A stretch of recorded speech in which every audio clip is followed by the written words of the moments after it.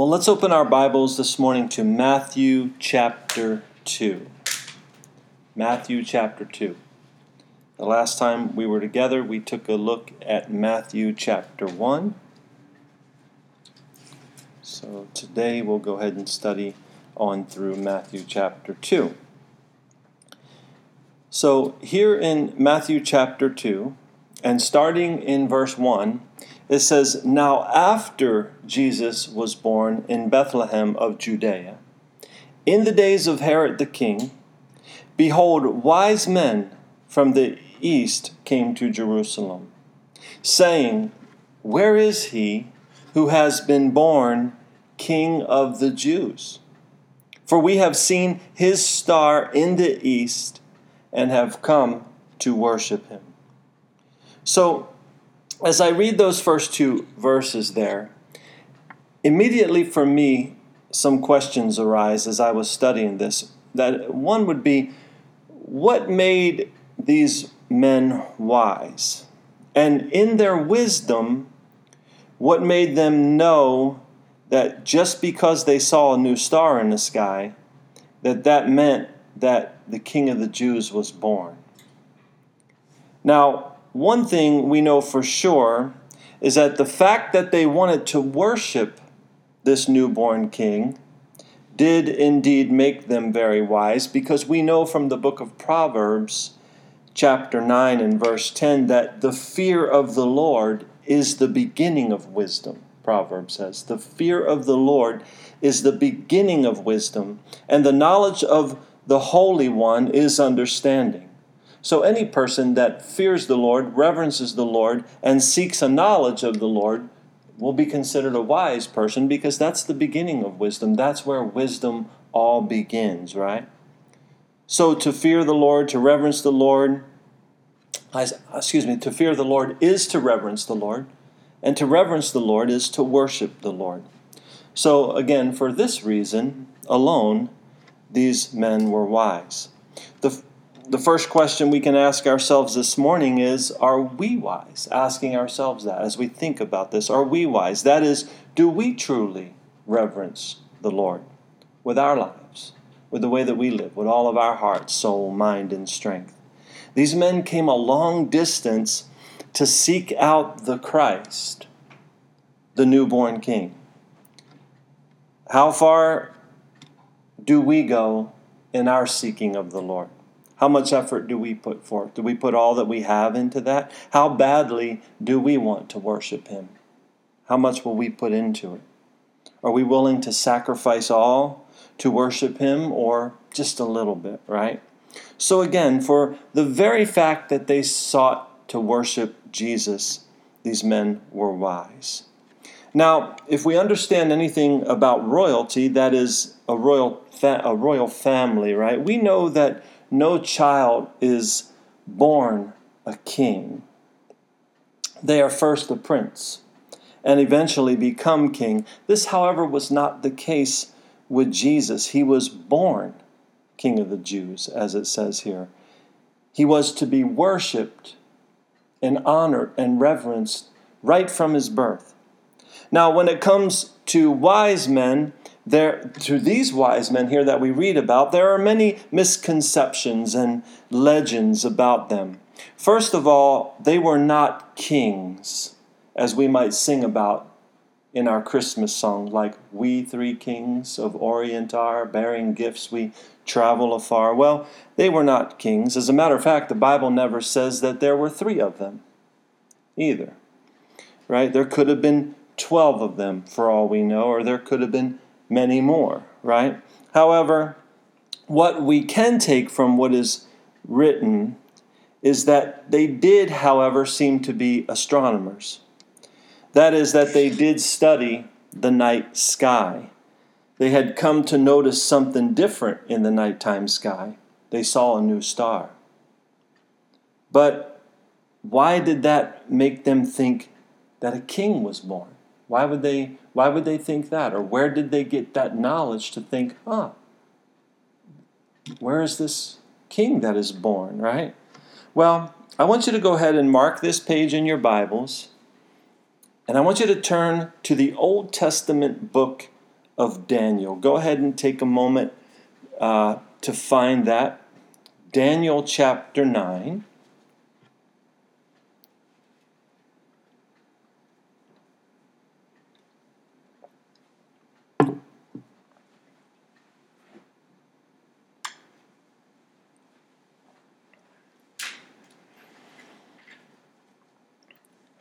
Daniel chapter 9. And let's start reading down in verse 20.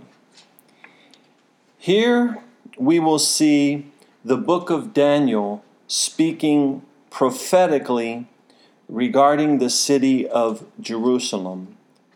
And starting in verse 20, Daniel says, "Now while I was speaking, praying, and confessing my sin and the sin of my people, and presenting my supplication before the Lord my God for the holy mountain of my God, yes, while I was speaking in prayer, the man Gabriel, whom I had seen in the vision at the beginning, being caused to fly swiftly, reached me about the time of the evening offering." Again, in our study here of the book of Matthew, we see the appearance of Gabriel, the angel, right?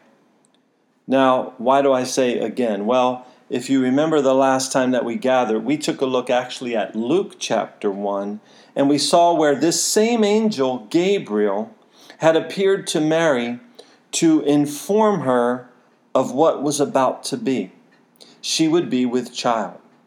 And here in the book of Daniel, here's Gabriel again. Almost 500 years before he appeared to Mary, he appeared to Daniel to give him a prophecy. And speaking of Gabriel, Daniel says in verse 22, "And he informed me and talked with me and said, 'O Daniel, I have now come forth to give you skill to understand. At the beginning of your supplications, the command went out. And I have come to tell you, for you are greatly beloved. Therefore, consider the matter and understand the vision.'" Okay, so now Gabriel is going to dive into it here with Daniel. Now remember, because I'm going to go off here a little bit, I want you to follow me here on this. I'm asking the question, how did the wise men know that this was the time that a king was born just because they saw a star? What other information might they have had? How did they know to go to Jerusalem to find this newborn king? Okay? I want to remind you of that. Again, because I'm going to kind of take you on a little rabbit trail, but it all ties together here. So Gabriel is speaking to Daniel.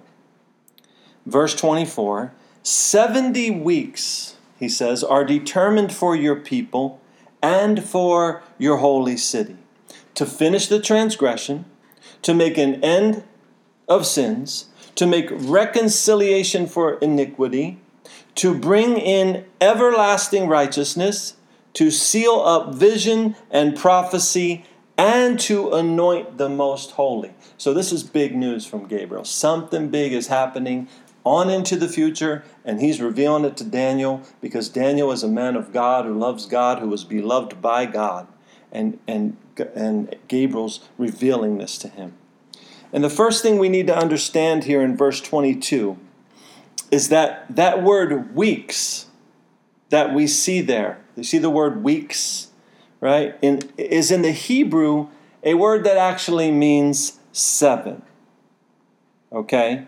So we can then understand what Gabriel is saying here to be that 70 sevens are being determined for the Jews and the holy city, Jerusalem. There will be an end to sin, is what's being prophesied here. There will be reconciliation for iniquity, and there will be everlasting righteousness that will be established at the end of these 70 sevens. Okay, remember, weeks means 7, so 70 sevens. And then if we consider the weeks right, as 7, and the sevens to be years, we multiply that 70 times 7, and we end up with 490 years. Okay? So that's what we can get out of what this prophecy is saying. 490 years into the future, something's going to happen. That's going to put an end to sin. That's going to change everything. Okay? So why, though, can we consider the sevens to represent years?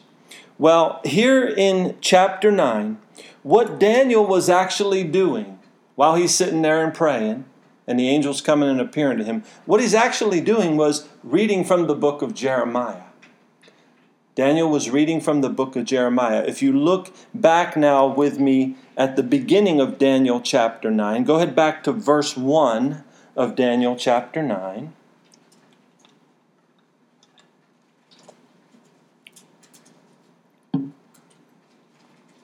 So right here in this same chapter, Daniel chapter 9 and verse 1, it says, "In the first year of Darius, the son of Ahasuerus," or I'm messing that name up, but you can go ahead and say it today, "of the lineage of the Medes, who was made king over the realm of the Chaldeans. In the first year of his reign, I, Daniel, understood by the books the number of the years specified by the word of the Lord through Jeremiah the prophet." That's why I said he was reading Jeremiah. "That he would accomplish 70 years in the desolations of Jerusalem." So Daniel's reading about these 70 years, right? And he's coming to a startling conclusion here. Something that's really going to rock Daniel's world today. And that is that, as he reads this, that is that the 70 years that Jeremiah spoke of about the desolations of Jerusalem was about to real quickly come to an end. And Daniel got serious about this. And in verse 3, we see that he set his face toward the Lord God to make request by prayer and supplications with fasting, sackcloth, and ashes. So he's pouring everything into this. He's fasting. He's crying out to God. Wow, this 70 years is up that Jeremiah spoke of. And he's crying out in repentance now for not only himself, but for his people.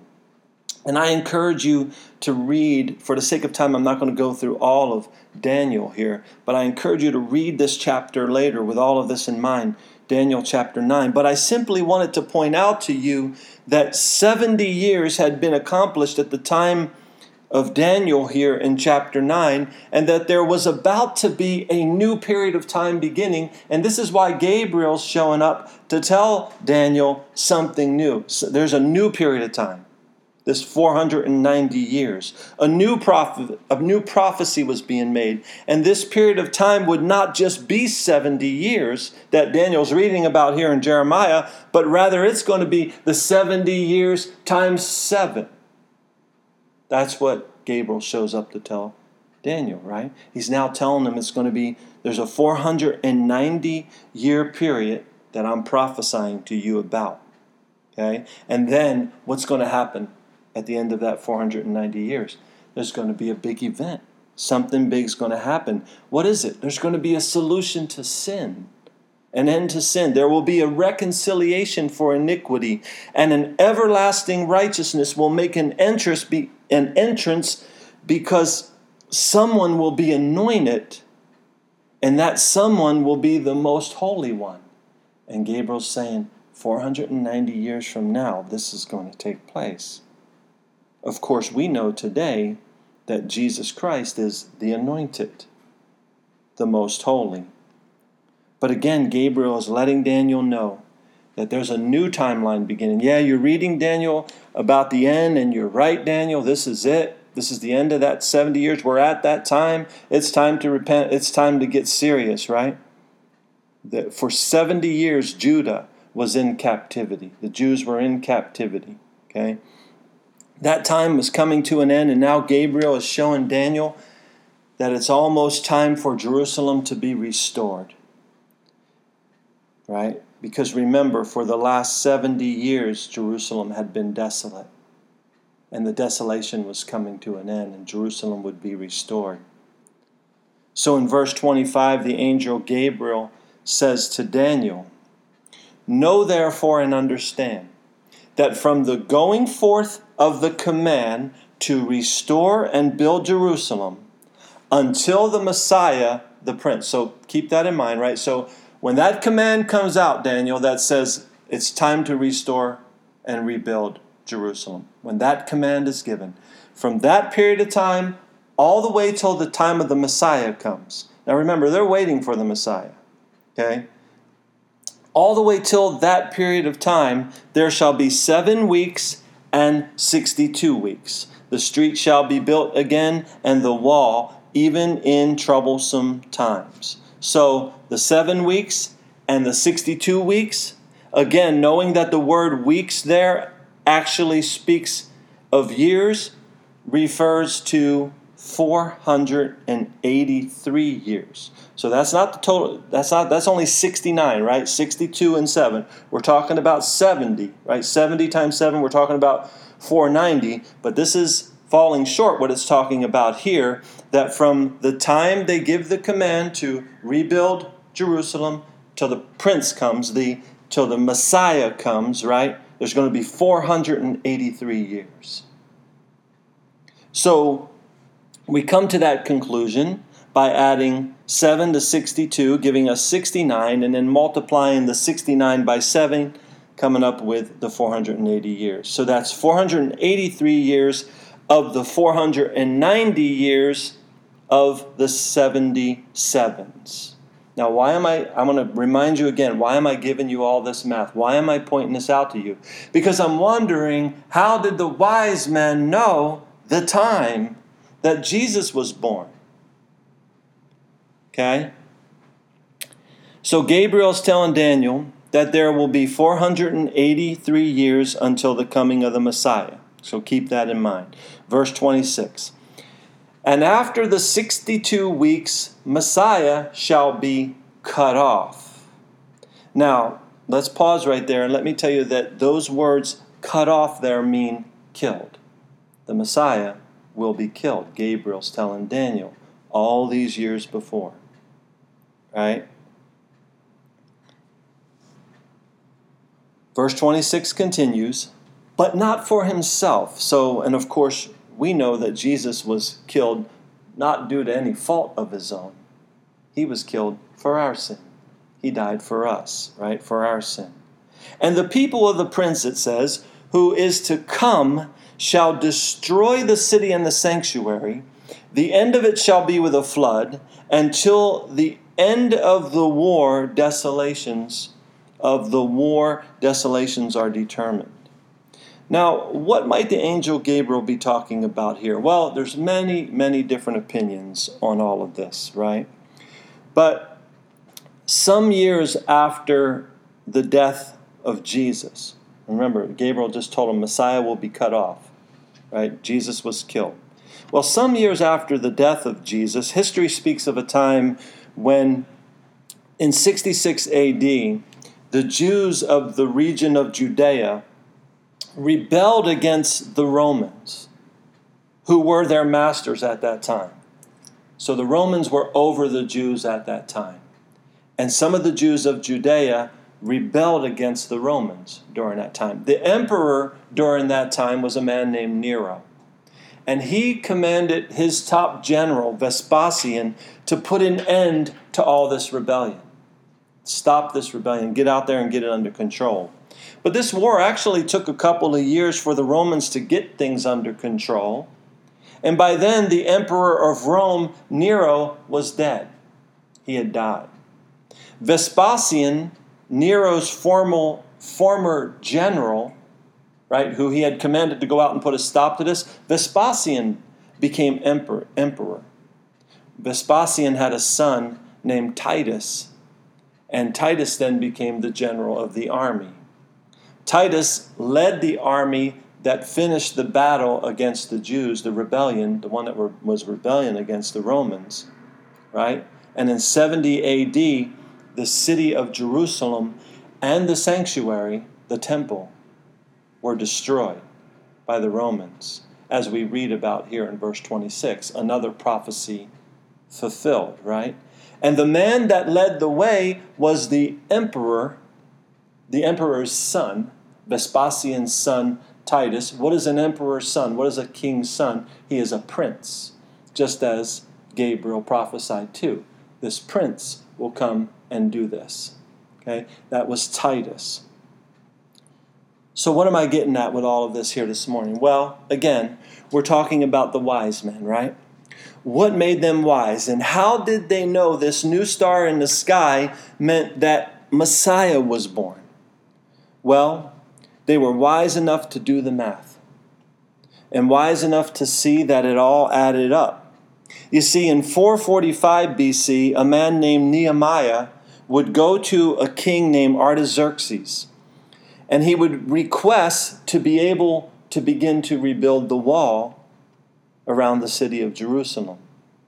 And Artaxerxes would commission that and tell him to do so. He would give that decree. Artaxerxes would say, go build the wall. So that would start the timeline that we see back there in verse 25 to restore and build Jerusalem. So they know, okay, that's when the timeline began because that's when the decree went out. So the wise men can look back and say, okay, in 445 BC, we see that Nehemiah was commissioned to build the wall, right? They would know all this from the book of Numbers. In chapter 4 and verse 33, it also states in Numbers 4:33, it states that a man had to be 30 years old to enter into the priesthood, into the service, right, in the temple, service in the sanctuary. So Jesus was 30 years old when he entered into his earthly ministry, right? In order to be a faithful priest, it says in 1 Samuel 2:35 that God would raise up a faithful priest to be his anointed one. So again, the wise men are wise. They study the scriptures. They have all of this information, right? So they would then take all the math together, add 483 years to the time in 445 BC when Jerusalem began to be restored, and know that at the time of the Messiah, they would know that the time the Messiah would come on the scene, they would just then subtract 30 years, which was how old a new priest had to be, right? They would subtract 30 years, and then the wise men could know that they were living in the time that the Messiah would be born. So it's all in the math, right? It's all there. It's all in the book. It's all prophesied. Prophecy after prophecy being fulfilled in the Bible. And they could read the book of Micah as well. And in Micah chapter 5, verse 2, it says, "But you, Bethlehem, though you are little among the thousands of Judah, yet out of you shall come forth to me the one who is to be ruler in Israel, whose going forths are from old, from everlasting." So they could read that in Micah as well. Hey, he's going to come out of Bethlehem. Okay? He's going to be born there, and he's going to be the everlasting king. Right? So this would mean to them that the everlasting one, the King of Kings, would be born in Bethlehem. They would then see the new star in the sky. They'd put it all together. It'd make perfect sense. We got the math. We knew this is the time. There's the new star. We're headed for Jerusalem. We're going to go see. Where is this king that has finally been born? The one prophesied of in all the books. The one that we see was coming, that Gabriel told Daniel about, that Micah talked about, that 1 Samuel talks about, right? So when they finally did make it to Jerusalem, it was not the same night that Jesus was born. This is another misconception that we have today, right? If we see a manger scene today, it has the baby in there with Mary in the manger and then the wise men, right? Well, they weren't there on that night. It took them a long time to get there. And I'll show you that here in just a little bit. but they weren't out back of the inn in the stable, as we see in our manger scenes. After they had saw his star in the sky, they then began the journey to Jerusalem, and it most likely took them several months to get there. So it's kind of good to just keep in mind that the stories that we have on this earth today about Jesus Christ may not always line up with what we see in the pages of the Scripture, though they do seem to get most of the story correct, right? I'm only pointing out these things to you here so that you can know that it's very important to read and to deeply study the Bible and not just base your faith on everything that you hear or the things you read outside of the Word of God. And don't base your faith on religious traditions, okay? We base our faith on the Word of God alone. So I hope all of this has made some sense to you thus far, but let's flip back now to Matthew chapter 2. Matthew chapter 2. We know that Jesus has been born. Some time had gone by, and here are these wise men now on the scene, and they have truly come to worship the newborn king. Then verse 3. When Herod the king heard this, he was troubled, and all Jerusalem with him. Now that word troubled there speaks of being disturbed in your mind, right? That's what the Greek word there is. It means to be disturbed in your mind. What's going on here? Is the Messiah really here? What is it that these wise men know? Do they really know something? What's all this stir and commotion? Why are they showing up like this? Right? There was a stir about the city, and Herod may be wondering, what's going to happen to my kingdomship? These guys are showing up saying, King of the Jews is born. What's going to happen to me? What's going to happen to my family or whatever, right? They're troubled by all of this, and all Jerusalem with him. Verse 4, and when he had gathered all the chief priests and the scribes and the people together, he inquired of them where the Christ was to be born. So now, all of a sudden, Herod is interested in what the Word of God says. He wants to know, what does the Scriptures say about this? Right? I think the wise men, however many of them there were, they did the wise thing by checking in with Herod first. They didn't just go and show up in Bethlehem, which was under Herod's control and cause a commotion. They went to Herod first, right? They came to him first. And then Herod then inquired of those that knew the Scriptures and found out some info from the people that knew the Scriptures. In verse 5,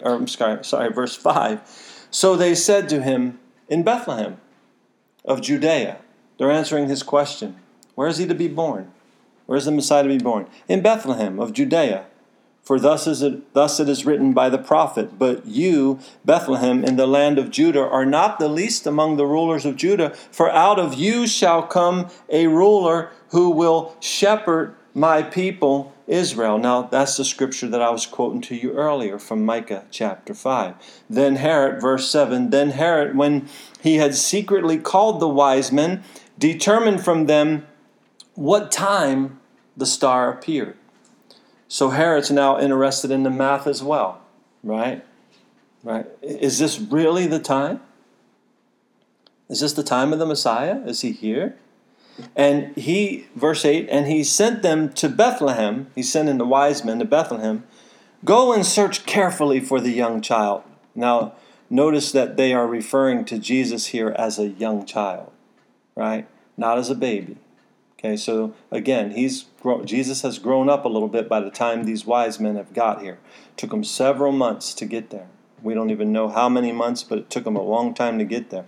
Herod continues and says, and when you have found him, bring back word to me that I may come and worship him also. Now, Herod is a big, stinking, evil liar here in what he says, right? Verse 9, when they heard the king, they departed, and behold, the star which they had seen in the east went before them, till it came and stood over where the young child was. Now, of course, it goes without saying that all of this is extremely miraculous, right? Extremely awesome, to say the least. It all added up, and it was all right on time. And this star that the wise men called his star, speaking of Jesus, his star, right? They're seeking the Messiah, okay? And this star that these wise men saw from the east, it led them as they followed it all the way to where Jesus, the newborn King, was. So now this long journey had come to an end. They were now exactly where the star was leading them to be. And verse 10 says, when they saw the star, they rejoiced with exceedingly great joy. And when they had come into the house, now notice that's very important there. Jesus is not in a stable, in a manger. He's living in a house with his mom and his dad here, right, at this point in time. They saw the young child with Mary, his mother, and fell down and worshipped him. And when they had opened their treasures, they presented gifts to him, gold, frankincense, and myrrh. So very definitely 3 different gifts that are listed here, but that's where people come up with the story that there must have been 3 wise men, but that doesn't mean there was 3 wise men just because there was 3 different kinds of gifts there. There could have been 12 different people given gold, frankincense, and myrrh, right? So the story of the wise men continues, verse 12, then being divinely warned in a dream that they should not return to Herod. Remember, Herod said, hey, come back and tell me where he is, because I want to worship him too. But they were warned by God in a dream. They departed for their own country another way. So they're taking the long way home, because they're not going to go back and tell Herod where this baby is, because God warned them not to, right?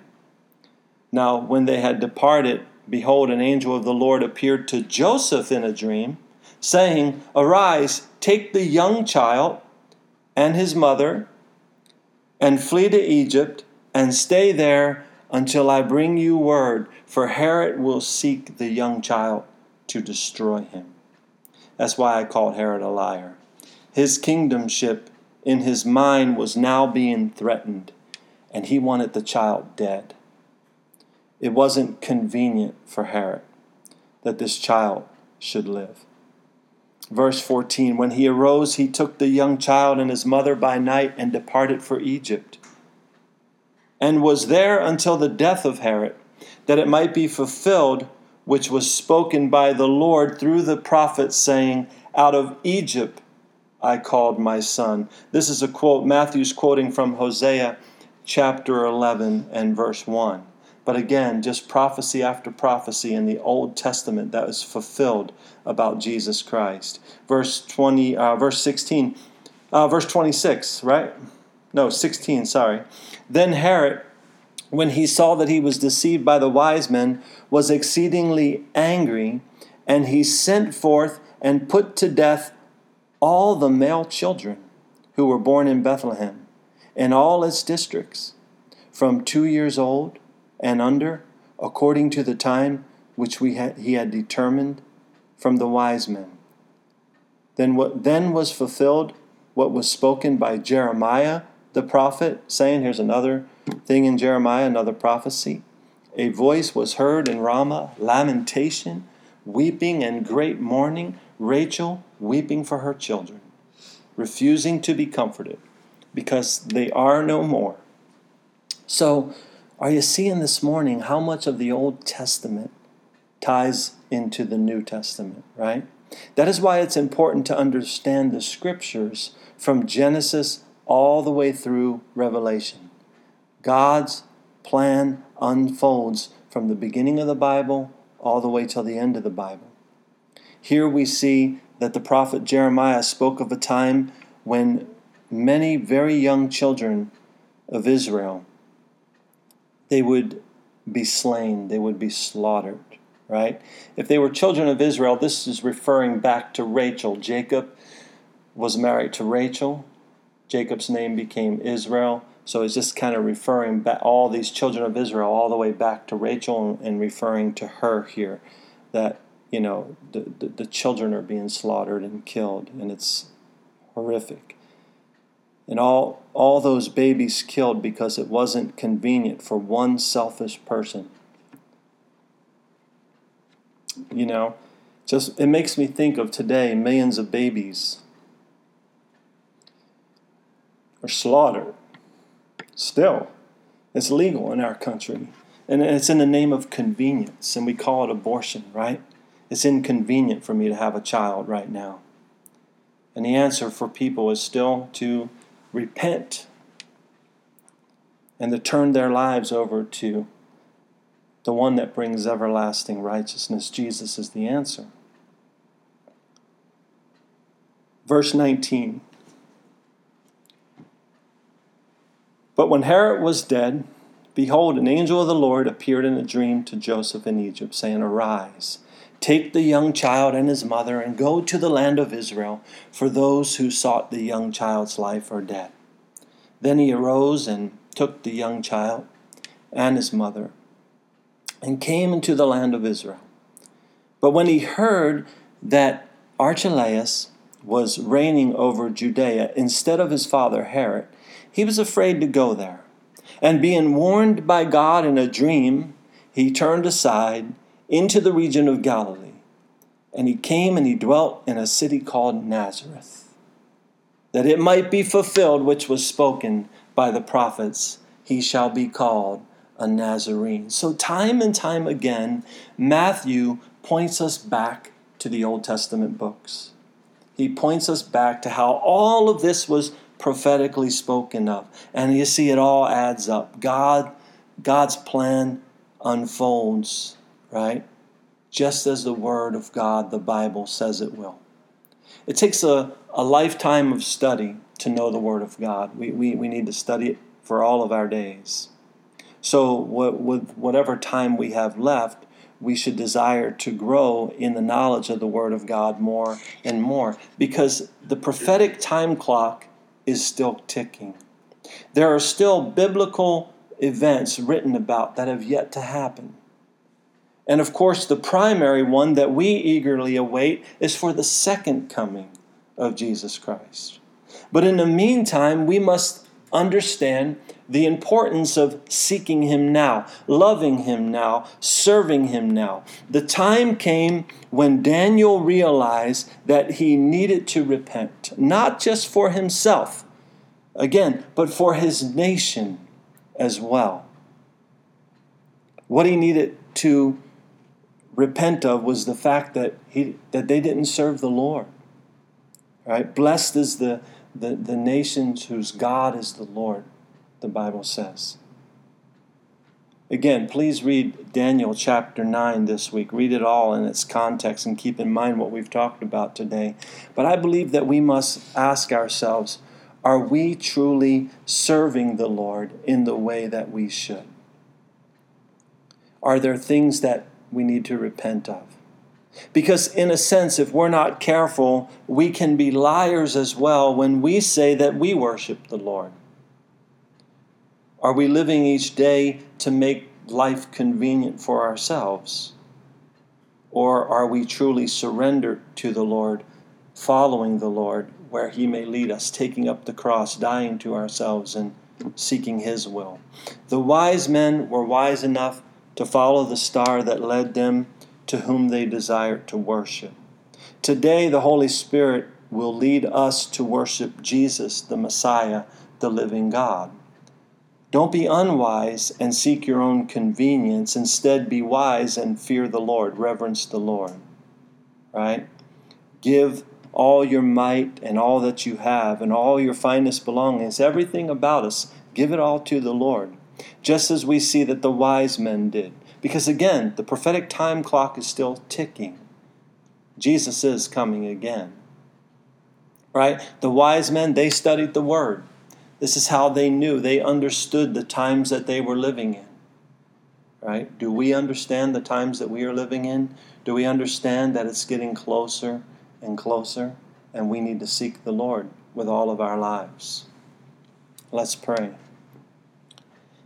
Oh, Heavenly Father, again, thank you for your word. It is a living word. It is sharper than any two-edged sword. It cuts asunder. It gets deep within us, Lord. It speaks truth, but yet it speaks life. It speaks forgiveness. It speaks hope, Lord. And there is hope and there's forgiveness in you, God. And God, I pray for all of us here that we would seek you with all our heart, soul, mind, and strength. And I pray for this nation, God, that is moving further and further and further away. God, the laws that have been made in regards to marriage, the laws that have been made in regards to abortion, and all of this stuff, Lord, that just is anti-God, anti-Christ. God, this nation needs to repent. I pray for revival in this nation, God. For eyes to be open, whatever it may take, God. And God, of course, it's your gospel that needs to go forth, God. Send workers into the field, Lord, with the gospel here in America, Lord. We don't need to be sending missionaries to other countries. We need to be sending missionaries to our own neighborhoods, God. God, pray your will to be done, Lord, in this country and in our lives here as individuals. And we thank you again for your holy word. In Jesus' name.